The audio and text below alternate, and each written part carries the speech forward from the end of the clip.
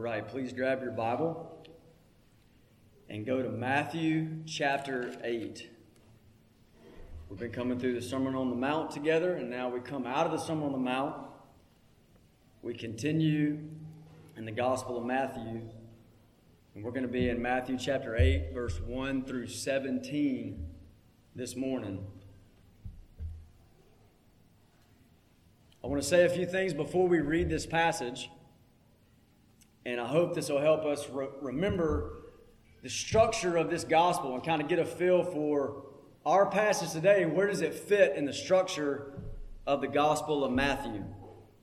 If you remember, Matthew chapters 1 through 4 served as sort of an introduction into what the gospel's going after, okay? So you have that opening genealogy that connects Jesus' lineage all the way back to Abraham.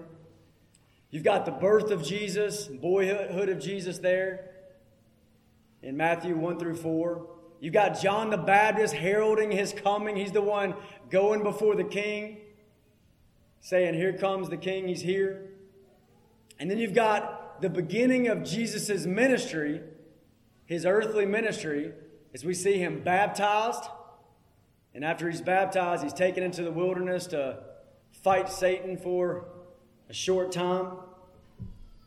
And so this is the opening, sort of the introduction to the Gospel of Matthew, Matthew chapters 1 through 4. Now I want you to notice the end of the introduction, which you can flip back for just a moment. The end of that introduction is chapter 4, verse 23 through 25. Look at that with me. This is the end of the introduction. Look at it. "And he went throughout all Galilee, teaching in their synagogues and proclaiming the gospel of the kingdom and healing every disease and every affliction among the people." Teaching, preaching, and healing all throughout Galilee, all these places. "So his fame spread throughout all Syria, and they brought him all the sick, those afflicted with various diseases and pains, those oppressed by demons, those having seizures and paralytics, and he healed them. And great crowds followed him from Galilee and the Decapolis and from Jerusalem and Judea and from beyond the Jordan." So this ministry of Jesus brought him a lot of fame. A lot of people knew about this teacher from Nazareth. And we see this summary of his ministry, and what we see is a word ministry and a works ministry. We see a word ministry, he's preaching and teaching in all these towns, and we see a works ministry as he's healing every affliction, as it says here. He's healing. So you have a teaching ministry and a healing ministry, a word ministry and a works ministry. So after this end of the introduction, we get chapters 5 through 7, which is this sort of overview of his word ministry. This is the Sermon on the Mount. This is the teaching of Jesus Christ.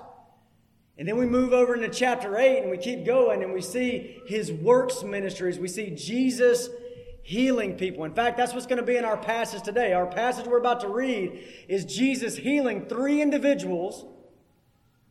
individuals. And then we see this broad view of Jesus healing essentially a whole city.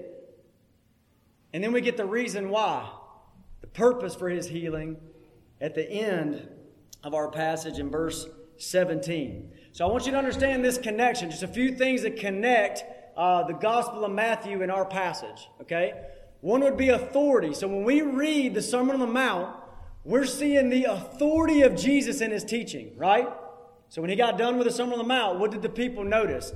They said at the very end, chapter 7, verse 28, 29, they said, "Man, he doesn't teach like the scribes.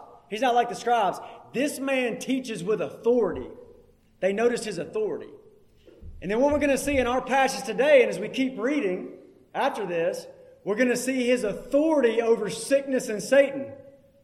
Now we'll get into this passage in a minute, but for example, he heals the centurion servant. And what does the centurion say?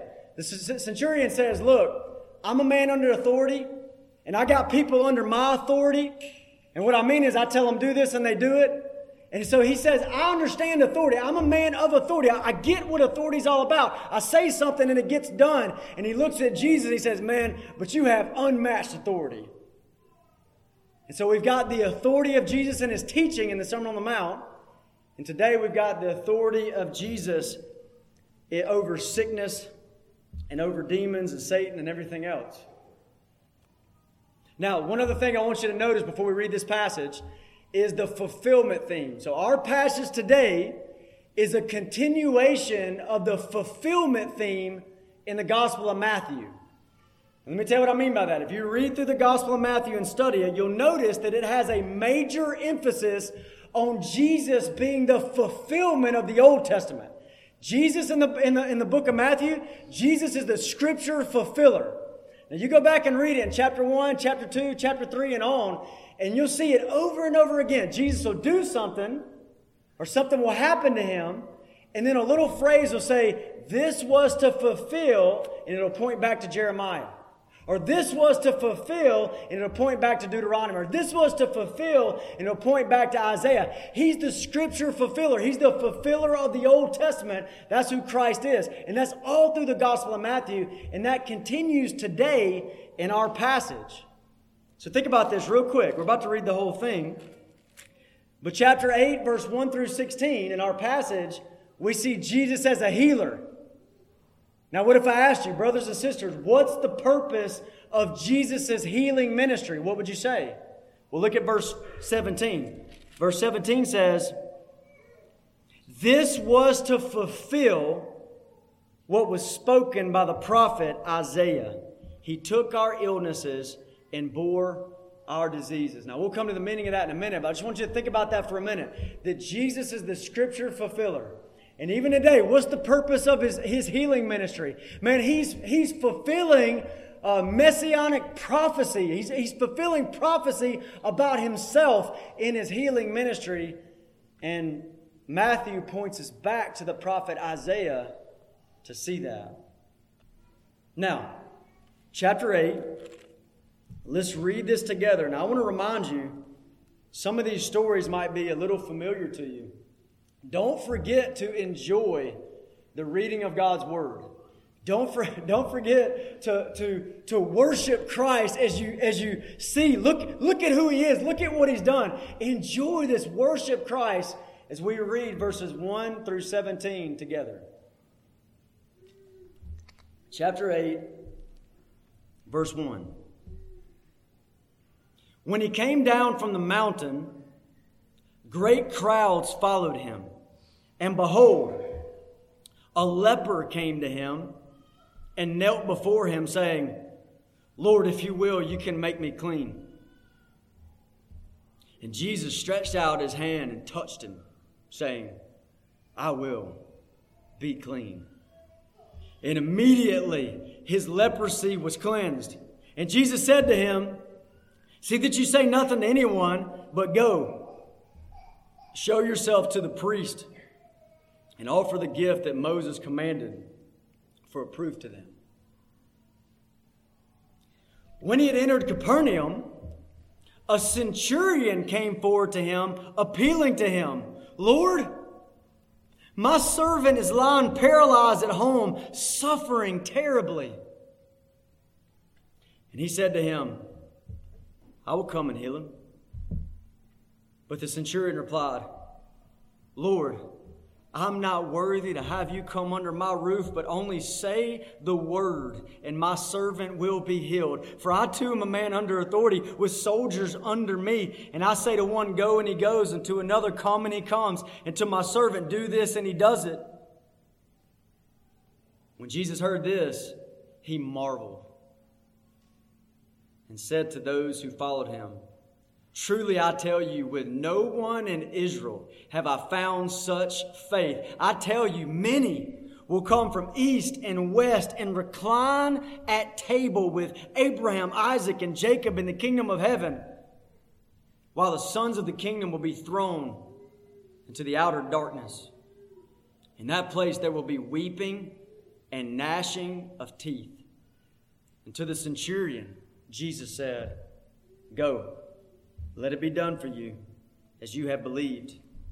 And the servant was healed at that very moment. And when Jesus entered Peter's house, he saw his mother-in-law lying sick with a fever. He touched her hand, and the fever left her. And she rose and began to serve him. That evening they brought to him many who were oppressed by demons, and he cast out the spirits with a word and healed all who were sick. This was to fulfill what was spoken by the prophet Isaiah. He took our illnesses and bore our diseases. Let's ask the Lord for help. Father, thank you so much for these words. Please, God, help us. Help us to see. Open our eyes that we might see your glory, Lord Jesus, through your word. We love you, Lord, and we commit this time to you. In Jesus' name, amen. All right, quick breakdown of the passage. Verses 1 through 4, you got the healing of the leper. That's one individual healing example. Verses 5 through 13, you got the healing of the centurion's servant who was paralyzed. Second individual example of healing. Verse 14 and 15, you got the healing of Peter's mother-in-law. She was lying down with a fever. Okay. Third example of an individual healing. Verse 16, it broadens it out. And you get this essentially, we'll get there, but a healing of the whole town of Capernaum. Okay. And then verse 17 tells us why. And he quotes Isaiah 53, verse 4. So let's give attention to each one of these individual examples of Jesus healing. So number one, we've got the healing of the leper. Verse 1 through 4, the healing of the leper.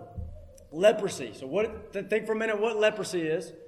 So leprosy is a severe skin disease. This would have been one of the most feared and dreaded diseases you could have gotten in Israel. Okay, a horrible thing. Deteriorating your body, terrible, terrible thing. You go to read Leviticus chapter 13, and literally these people that got leprosy, they had to be formally announced as unclean. Formally pronounced before the people of Israel, before the nation, as unclean. They were outcast. They had to wear tattered clothes and let their hair hang loose so everybody knew about it.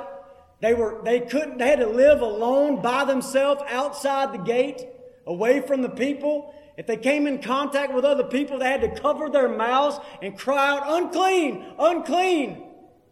This is a horrible existence to be a leper, to have leprosy period, but to be a leper in Israel. And so what does the leper say? What does the leper say to Jesus? He doesn't cover his mouth and say unclean. He comes to Jesus and he says, if you will, you can make me clean. If you will, you can make me clean. What does this man believe about Jesus? This man believes that Jesus has the power to heal, to dominate the most feared sickness in Israel. That Jesus has power to do that. So he comes to him and says, you have the power, you have the ability to make me clean. Now I want you to notice, this man does not show up claiming his healing. He didn't show up as some charlatan preacher, modern day charlatan preacher, claiming his healing in the name of Christ, name it and claim it. It's so arrogant. Not in the Bible and arrogant to claim your healing. No, he shows up saying, oh Lord, if you will, you can make me clean. I know you can. I know your abilities. But maybe he realizes the truth, that it's not always God's will to stop your suffering in this life. But he says, Lord, it's a humble faith. Lord, if you will, you can make me clean. Now, Jesus' response, if you look at it in verse 3, what was Jesus' response? And Jesus stretched out his hand and touched him. He touched him. Now, Jesus didn't have to touch him to heal him. We're going to see that in the next passage. He did not need to touch this man or be anywhere near this man to heal him. And yet Jesus reaches out his hand and he touches him. When's the last time this leper felt the compassion of human touch? When's the last time somebody touched this man? He's unclean. And yet Jesus reaches out this compassionate touch, and that's exactly what it was. If you go read the cross references, the parallel passage in Mark chapter 1, it says Jesus was moved with pity, compassion, and he touched him. Man, that's my Savior. That's Christ. That's the one full of compassion, full of mercy, full of love and pity, and touches this unclean leper that no one else wants to touch. His words, Jesus' words are simple. I will be clean. I will be clean. And what's the result? Verse 3 here tells us the result is, and immediately his leprosy was cleansed. Immediately. That's power. Everybody else touches the unclean and they become unclean. Jesus touches the unclean and makes it clean. Power. Immediately. The power of Christ on display in his healing. Now, verse 4, look what Jesus tells him to do. Jesus said to him, See that you say nothing to anyone, but go, show yourself to the priest. He was just healed. Now, go show yourself to the priest and offer the gift that Moses commanded for a proof to them. Go to the priest, offer the gift, offer the sacrifice that Moses commanded. You can read about that over in Leviticus chapter 14. What should happen when a leper is cleansed? So essentially, Jesus tells this man, go do Leviticus chapter 14. And you go to read Leviticus 14, and it's this, it would have been a long ceremony of several days of this cleansing, cleansing ceremony. He probably would have had to go to the temple in Jerusalem, travel there and travel back. This long ceremony, but this is how this man's going to go from banished, an outcast, banished, to man, he's a part. He's restored to the people of God. Now, why would Jesus tell this man, go do Leviticus 14? Why? One reason is because this is how he would be restored to his people. And Jesus wants that for this man. It's compassion, it's love, it's pity. He doesn't want him to be an outcast. Okay? Another reason would be the gospel symbolism that's wrapped all up in Leviticus 14 when you go read what the leper is supposed to do to be cleansed. So let me just try to mention that quickly without us going there. As a leper, what took you from being, if you go read Leviticus 14, as a leper, what took you from being banished, outcast, outside the camp, and restored you into fellowship with God's people? What did that in Leviticus 14? You had to have a priest. It had to be the work of a priest that did this sort of thing. And you know what that priest did as he brought you in? He took 2 birds. One bird is a sacrifice in the place of the other, and he bleeds that bird out and puts that blood into a basin. And then he takes that second bird, and dips that bird into the blood of the sacrifice and lets it go free. And you can just see that bird flying away with blood dripping from its body, washed in the blood, free to fly. And so you've got this picture. Jesus says, go to the priest and do what Moses told you to do. Jesus is our great high priest. He entered into our unclean world to touch sinful lepers just like us, to shed his blood so that we could be washed in his blood and set free. Jesus said, hey, that little ceremony, leper, go do that. Not a leper anymore. Number 2, the second individual healing is the healing of the paralyzed man in verse 5 through 13. Now, in verse 5 through 13, you've got a centurion that's appealing to Jesus. A centurion would have been a Roman military leader. Okay, you got this Roman military leader, and he's appealing to Jesus, Lord. Now, why would that have been unique? Because here's this man that from the world's eyes is superior to Jesus. He's superior to Jesus in every way, politically superior, socially superior. And yet here's this centurion, this military leader, acting like an inferior before the carpenter from Nazareth. So this is a unique situation where the centurion, comes before Jesus, and he bears the burden of his heart. We can read about it in verse 6. This is the burden of the centurion's heart. Lord, my servant is lying paralyzed at home, suffering terribly. One that he loved is paralyzed at home. Paralyzed. And he's suffering, it says here. He's suffering terribly. Now, Jesus' response, if you look at verse 7, and he said to him, I will come and heal him. Now, when Jesus says, I will come and heal him, the centurion's response to him is amazing here. Just glance at it. Verse 8 and 9 is his response. But the centurion replied, Lord, think about this so-called superior man. Lord, I'm not worthy to have you come under my roof, but only say the word, and my servant will be healed. For I too am a man under authority with soldiers under me. I say to one, go, he goes. To another, come, he comes. And to my servant, do this, and he does it. Amazing stuff. So how does this centurion view Jesus? How does he view Jesus? Well, twice here he calls him Lord. The superior one supposedly looks at Christ, the carpenter from Nazareth, and says, Master. Master, calls him Lord twice. He's bringing this burden of his heart to him. He believes that Jesus can heal the paralysis. He thinks he can heal this man. He believes that Jesus has the power to do this. And this is probably the most important thing for you to see. He sees that Jesus has unparalleled authority. He has unparalleled authority. And here's what I mean. As I said just a moment ago, this man gets authority.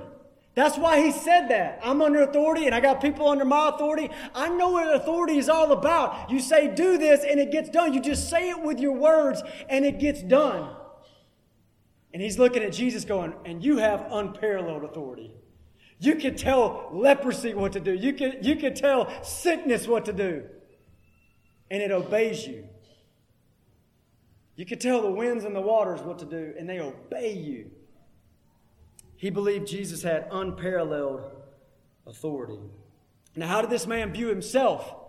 The centurion viewed himself like this. He says, I'm not worthy that you should come under my roof. I'm not worthy. Now, if you go read the parallel accounts in the other Gospels, the Jews were building him up to Jesus, saying, hey, this man is worthy. It literally uses that phrase, this man, this centurion, he's worthy. And yet this man doesn't feel it. He feels unworthy in the presence of Christ. He says, I am not worthy. Now, is that a godly attitude? Absolutely, it's a godly attitude. We see it in John the Baptist in Matthew 3:11, where John the Baptist says, look, there's one coming.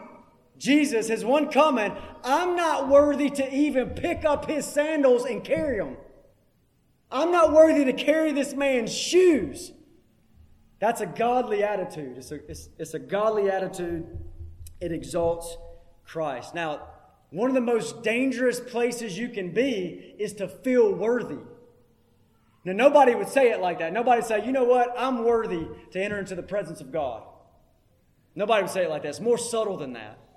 It's you really think you're okay. You really think that you're going to come before the judgment and God knows your heart. And because your heart's good and you're a good person, you're going to be okay in the presence of God. You think you're worthy. And that's the most dangerous place to be. Because when you come before Him in the last day, you're going to get the second death. You're going to go to hell forever.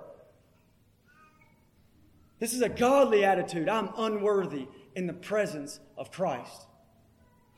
Unworthy. Now, Jesus' response to this centurion is found in verse 10 through 13. Now, it's amazing. The first thing it says in verse 10 is Jesus marvels.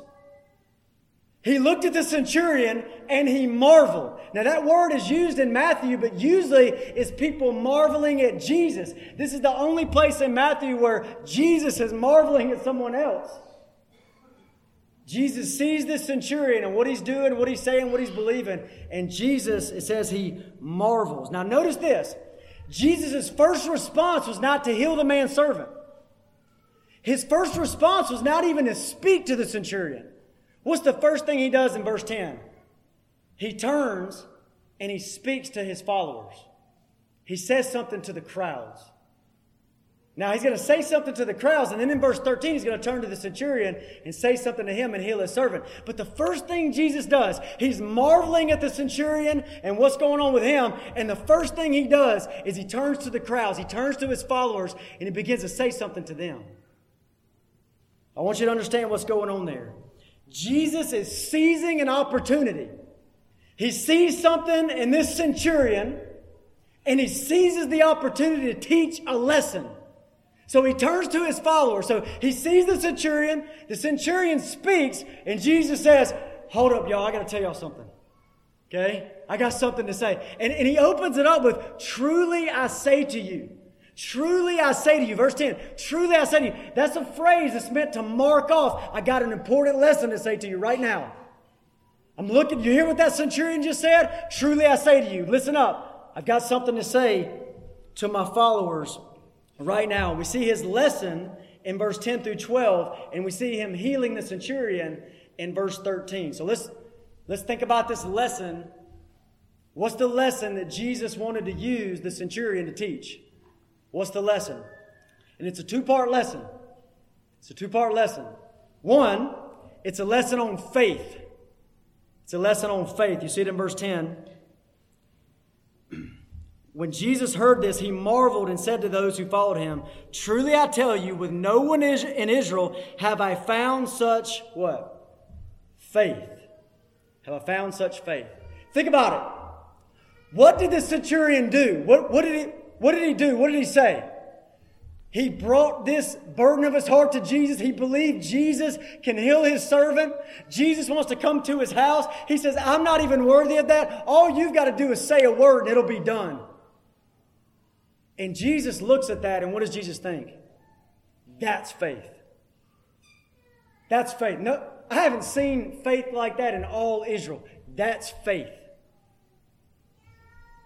The glory of Christ, I want you to think about it for a minute.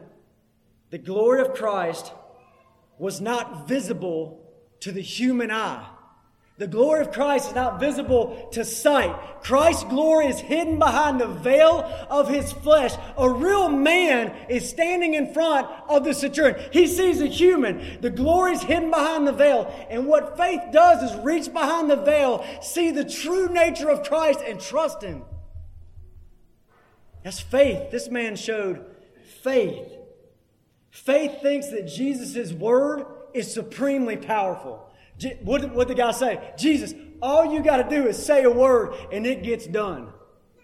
Your word is true. Your word is faithful. Faith leans up against the word of God, the word of Christ, and trust him at every single word, every promise, every command, every statute. I trust your word, not myself. I trust your word, not the world. It's faith. Faith is trust in his word. That's so applicable to us because we don't see Jesus. He's not standing in front of, one day we're going to see him face to face, but right now he's not standing in front of us, but we have his word. Brothers and sisters, trust him. Be a man or woman of faith according to his word, his commands, his promises. So he teaches a lesson on faith. Now, second, and this might be what you haven't considered before, he teaches a lesson on the Messianic feast, the Messianic banquet that's coming in the kingdom of heaven. Now you see that sort of language. So look at verse 11. You get the language here of a future banquet, sort of like what I was talking about in the Lord's Supper this morning. Verse 11, look at this language. I tell you, many will come from east and west and recline at table. That's language of a feast. That's language of a banquet. Who's going to be there? Many from east and west, and also recline at table with Abraham, Isaac, and Jacob in the kingdom of heaven. Doesn't that sound like a glorious feast that's to come? A glorious banquet where all the saints of old and people from all over the globe who are in Christ Jesus sit at that table, recline at table. Abraham's there, Isaac, Jacob's there, Moses is there, Nehemiah is there, and we're all there in the presence of Christ, feasting for His glory. Now, there's other scriptures that speak like that, right? I mentioned it earlier, Revelation 19, the marriage supper of the Lamb has come. We read it a moment ago in Matthew 26. I'm not going to eat of this again until I eat it new with you in my Father's kingdom. We see it in Luke 12. I wish we had time to go there, but this beautiful picture of that wedding feast that is to come, where Jesus actually girds Himself and it says He serves us. What? Go read it, Luke 12:37. And so we got a lesson here on this messianic feast. And so think about what's happening here. Jesus sees the centurion. He sees that Gentile. He sees his faith. He sees the faith of that Gentile that's greater than anybody else's faith in Israel. And what begins to flood Jesus' mind? That banquet that's coming. He sees that centurion's faith, that Gentile's faith, and he begins to think about that banquet that's coming. Why? Because of those who are going to be there. Who's going to be there? People are going to be there from east and west. People like this pagan, this believing Gentile are going to be there. And you know who might not be there? And he gives a warning. Let's read this carefully. Look at verse 12. While the sons of the kingdom will be thrown into outer darkness, in that place there will be weeping and gnashing of teeth.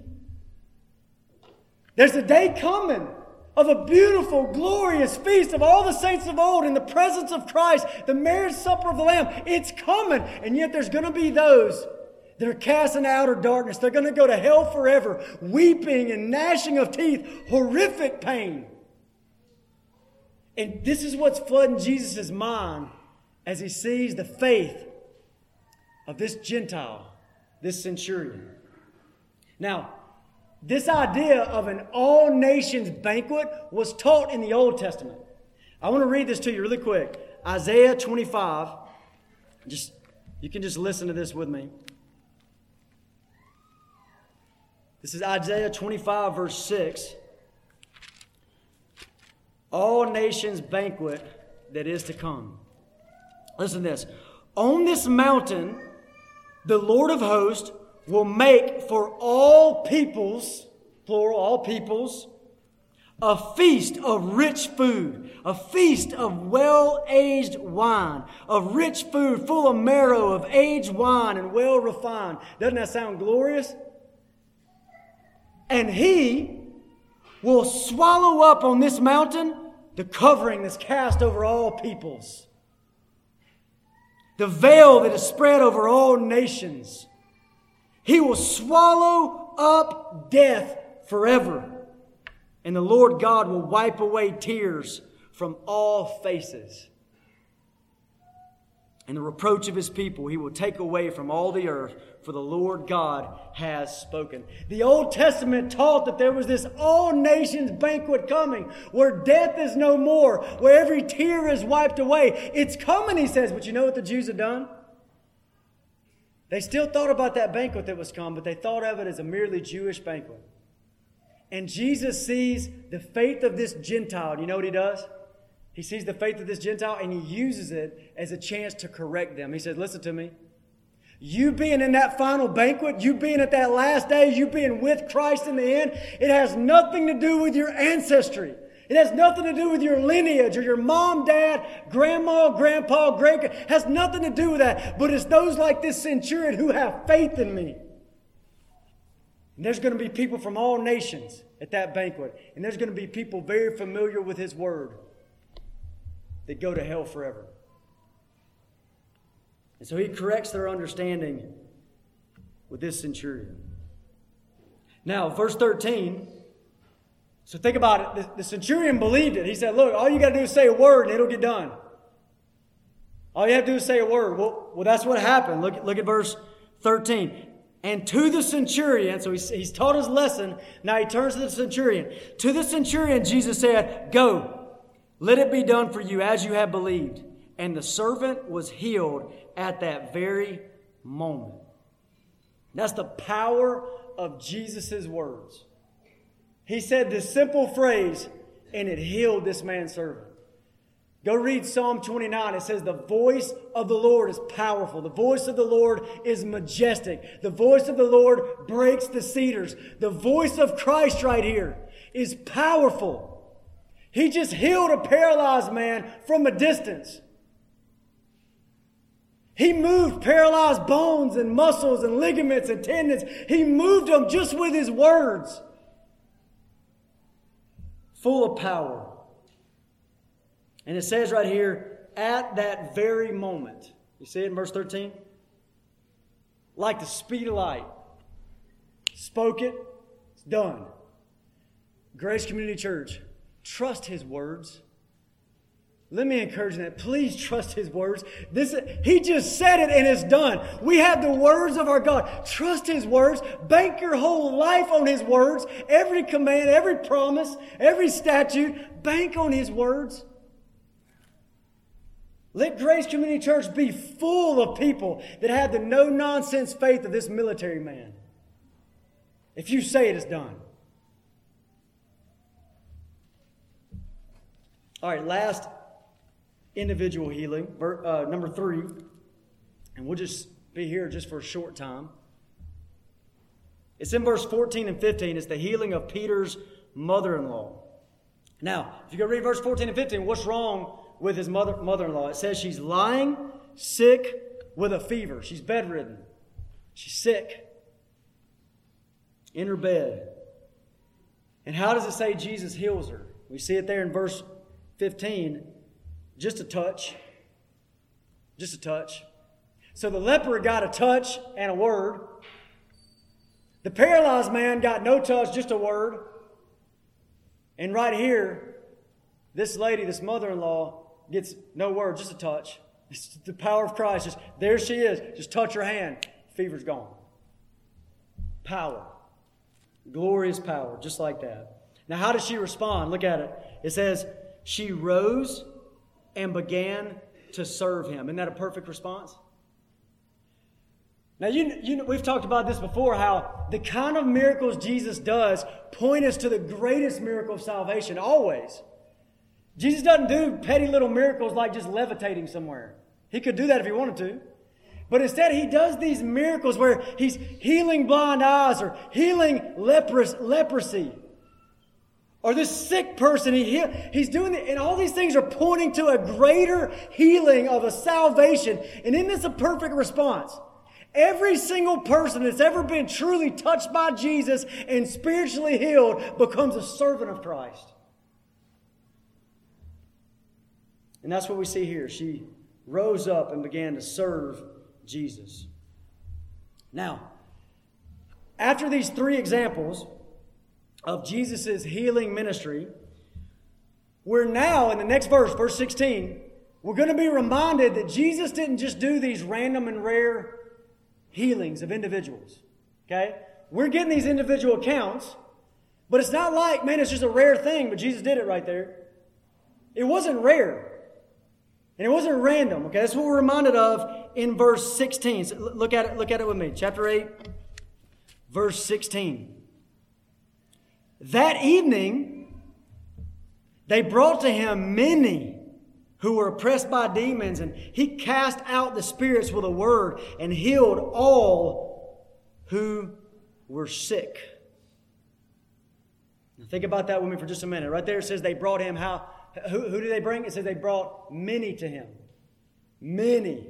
Multitudes being brought to Jesus is what it says right there. Verse 16 says, and He healed all of them. He cast out the demons with a word, and He healed how many? It says all of them in that passage we just read. Now, if you remember, just glance back at chapter 4, verse 23 again. Look at 4:23. And He, Jesus, went throughout all Galilee. That's a region. He went throughout this region, teaching in their synagogues, proclaiming the gospel of the kingdom, and listen, and healing every disease and every affliction among the people. And then you keep reading and it says, man, his fame, no wonder his fame spread. These aren't random and rare healings. He's healing every affliction. He's going to town after town after town, and he's dealing with all the sickness and all the demon possession in these cities. So I want you to try to imagine that for just a moment. If you go read the cross account in Mark chapter 1, the same situation told from Mark, it says this phrase, the whole town was gathered at his door. So Matthew says many, Mark says the whole town was there. Okay? Matthew says he healed them all. Luke 4 says he laid his hands on every one of them. This took some time.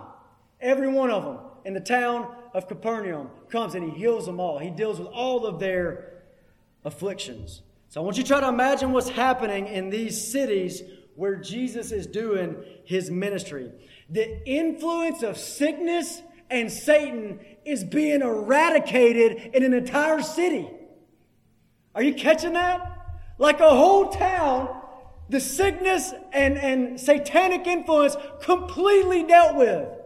Like, hey, doctors, just go take a vacation or something. We're good. You exorcists, hey, we don't need you here. Everything's fine. There's no demon possession. There's no sickness here. Hospitals just shutting down. Luke the physician loses his job.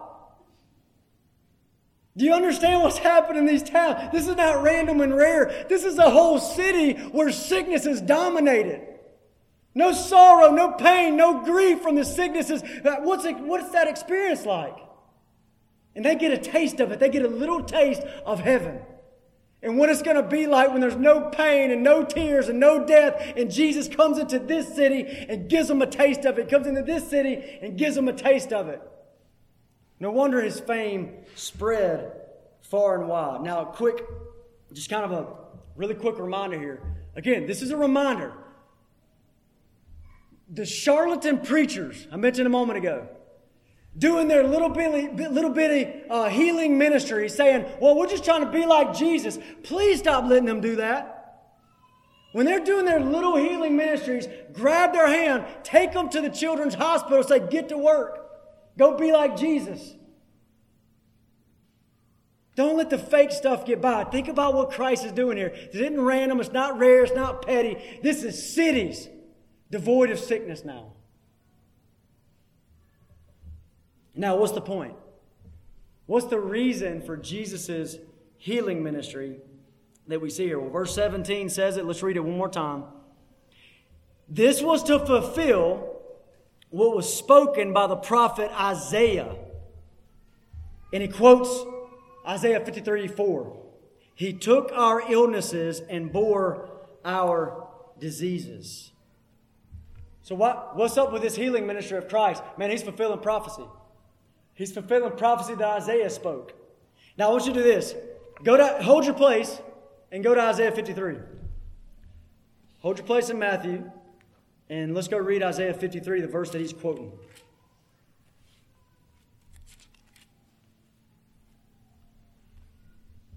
Let's compare these two. So, Matthew says, here's how he quotes Isaiah 53:4. He took our illnesses and bore our diseases. Got it? Isaiah 53:4. Surely he has borne our griefs and carried our sorrows. Okay, think about it. He took our illnesses and bore our diseases. You read it in Isaiah 53:4. He has borne our griefs and carried our sorrows. Now, Matthew did not mistranslate Isaiah. Real quick, I want you to think about this. This word in Isaiah 53:4. Surely he has borne our griefs. Go do a study on that Hebrew word. In other places where it's used throughout the Old Testament, it's sicknesses and sicknesses, sicknesses, sicknesses. This is the right translation. He bore our griefs. He bore our sicknesses. Sicknesses bring grief, terrible grief. And carried our sorrows. That's pain. Pain. It causes sorrow, sickness, and pain, and afflictions. And Jesus carried this stuff. This is a good translation that Matthew gives here of Isaiah's word. It's a fitting translation. Now, just think with me for a minute. The passage that Matthew quotes from in Isaiah is in the 4th servant song of Isaiah. It's a prophecy all about the Messiah. And we can see all kind of stuff about the Messiah in Isaiah 53. It really starts in 52, but Isaiah 53. We see all kind of stuff about the Messiah. We see substitutionary atonement. He'll be wounded for our transgressions. He'll be crushed for our iniquities. We see propitiation there where it was the will of the Lord to crush him. He was the wrath-bearing sacrifice. We were supposed to come under the crushing of God's wrath, and the Messiah is going to take the wrath instead. We see justification. Isaiah 53:11, he will make many righteous. We see justification. So we see a lot about the Messiah, but the focus of Matthew, and where I want us to focus, is verse 4. Isaiah 53, verse 4, because that's what Matthew is quoting about Isaiah's prophecy about the coming Messiah. So Isaiah 53 verse 4, what does it mean? What does it mean? Just glance at it. Surely he has borne our griefs and carried our sorrows. We know it has something to do with sickness because of that Hebrew word. And also because of the way Matthew translates it. Okay? Has something to do with sickness. And here's what it doesn't mean. It does not mean that Christians should not and will not be sick now because Jesus died for your sicknesses. It doesn't mean that, and that's not the way Matthew uses it, right? That's silly stuff. I mean, I've had there's a man that's told my wife before, hey, sister, you're not under the curse, so you don't have to worry about pain and childbirth. Idiot. But they get it from this kind of stuff. It's wrong. It's not the way Matthew translates that. So what does this verse mean? Well, Matthew interprets it for us, right? Think about it. What Matthew sees Jesus doing in Matthew 8, verse 1 through 16, he's healing the paralyzed. He's healing the leper. He's healing the woman with a fever. He's healing whole cities with compassion and power. And he says, you know what he's doing? He's doing Isaiah 53:4. He's bearing our griefs. He's carrying our sorrows. In other words, think about it like this. What kind of Messiah was Isaiah expecting? What kind of Messiah was he expecting? Substitutionary atonement? Yes, we say that in Isaiah 53. Propitiation? Yes. Justification, a justifier of the sinners? Yes, we see that. What else? What was Isaiah expecting in a Messiah? Well, he was expecting in Isaiah 53, verse 4, Messiah, one that had power to heal. Power over sicknesses, but listen, not just power over sicknesses, but compassion and pity and love to meet those sicknesses. He carried our griefs. He carries our sorrows. Now, I don't want you to miss that. The healing ministry of Jesus not only shows us Jesus' power, but also his compassion. In other words, Jesus was not cold to human suffering. It wasn't like Jesus said, I worry about the eternal stuff, and I'm worried about that. I ain't worried about this suffering here. No, he cared about the leper. He touched him with compassion. He cared about human suffering. One of the most beautiful places to see that is the verse that everybody says is the shortest verse in the Bible. Jesus wept. Remember that? There's Lazarus. Lazarus is dead in a tomb. Dead in a tomb. And his sisters are in front of Jesus and they're weeping over the death of their brother. You know what Jesus doesn't do? He doesn't move with a cold heart and say, hey, look, I'm about to raise him from the dead, so cheer up. Chill out and cheer up. He doesn't say that. It says Jesus, knowing he's going to raise him from the dead, it says he weeps with them. That's the Savior being presented here. He carries our grief. He bears up under our sorrows, our sickness. Jesus is the Isaiah 53 Messiah. His healing ministry shows him to be the Isaiah 53 verse 4 Messiah. Let me read this one more time. I want you to think about this. Verse 4. Surely he has borne our griefs and carried our sorrows, yet, listen to this, yet we esteemed him stricken, smitten by God, and afflicted. Do you get that verse? Isaiah understood this, that there's coming one that's going to carry our sicknesses and our sins, and he's going to have compassion. He's going to heal the lepers. He's going to heal the paralyzed. He's going to heal whole towns. And yet, what are we going to do? We're going to esteem him stricken, smitten by God, afflicted. It's exactly what we see in the Gospels. How could they crucify this man? He's healing whole towns with love. With compassion in his heart, he's healing whole towns. How could they crucify him? But it's exactly what Isaiah 53 verse 4 says that they would do. There's a John Piper quote that I know we love. I love it. I think you guys love it. And it's, we care about all suffering, especially eternal suffering. Okay? We care about all suffering, especially eternal suffering. Now, what's being communicated in that quote? It's communicating this, that we care especially about eternal suffering. Because going to hell forever is worse than leprosy. Going to hell forever is worse than being paralyzed. It's worse than being sick. So we care especially about eternal suffering. We get the gospel out to people because we care about that. But it doesn't mean we're cold toward all suffering. We care about all suffering, especially eternal suffering. That's what's being communicated in that phrase, and I think it's a good way to communicate it. Now, have you ever considered applying that to Jesus? Jesus cares about all suffering, especially eternal suffering.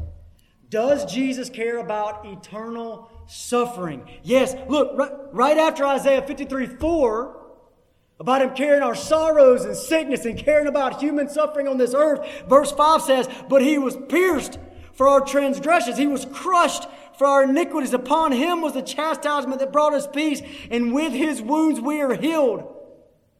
He was wounded for our transgressions. He went to the cross. He cares about eternal suffering. But he's not cold toward all suffering. And we see that in the Gospels. As Jesus goes out on this healing ministry with compassion and pity in his heart, as he cares about all suffering, and yet when it's all said and done, he ends it at a cross, crucified for sinners to deal with eternal suffering, risen from the dead as the Savior. It's a beautiful thing. I want to close just with this thought. It's a connection between sin and sickness.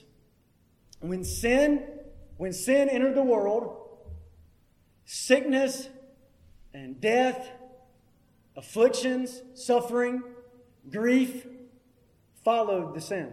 Sin came into the world, and sickness and these other things followed. Sin is the root, and sickness and everything else is a fruit of sin entering the world. And I want you to think about Christ. Why did he come? Christ Jesus came into the world to save sinners. Jesus came to deal with the root. He died for sinners to deal with the root.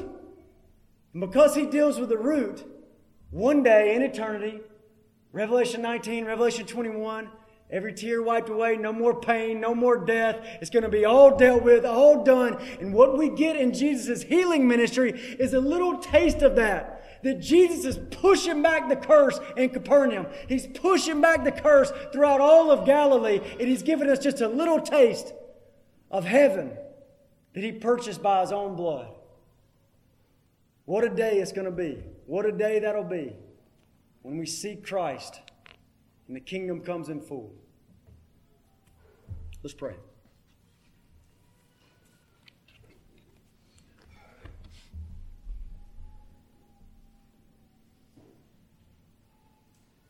God, I pray that you would help us to worship you. Lord, your words are so powerful. And seeing your compassion and pity and love and power to heal, Lord, it's so glorious. I pray, Lord, that you would draw out our hearts, everyone's heart here, to be full of worship and love towards Jesus Christ. We want to be those that love you with all our heart, soul, mind, and strength. Help us, Lord.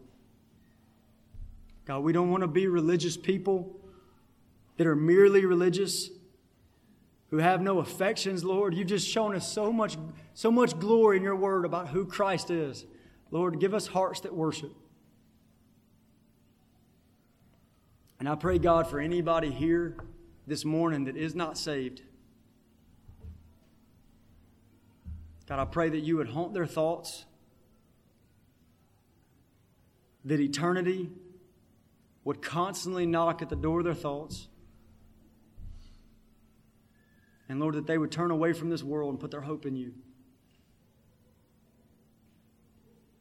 Thank you, Lord, for your help. In Jesus' name, amen.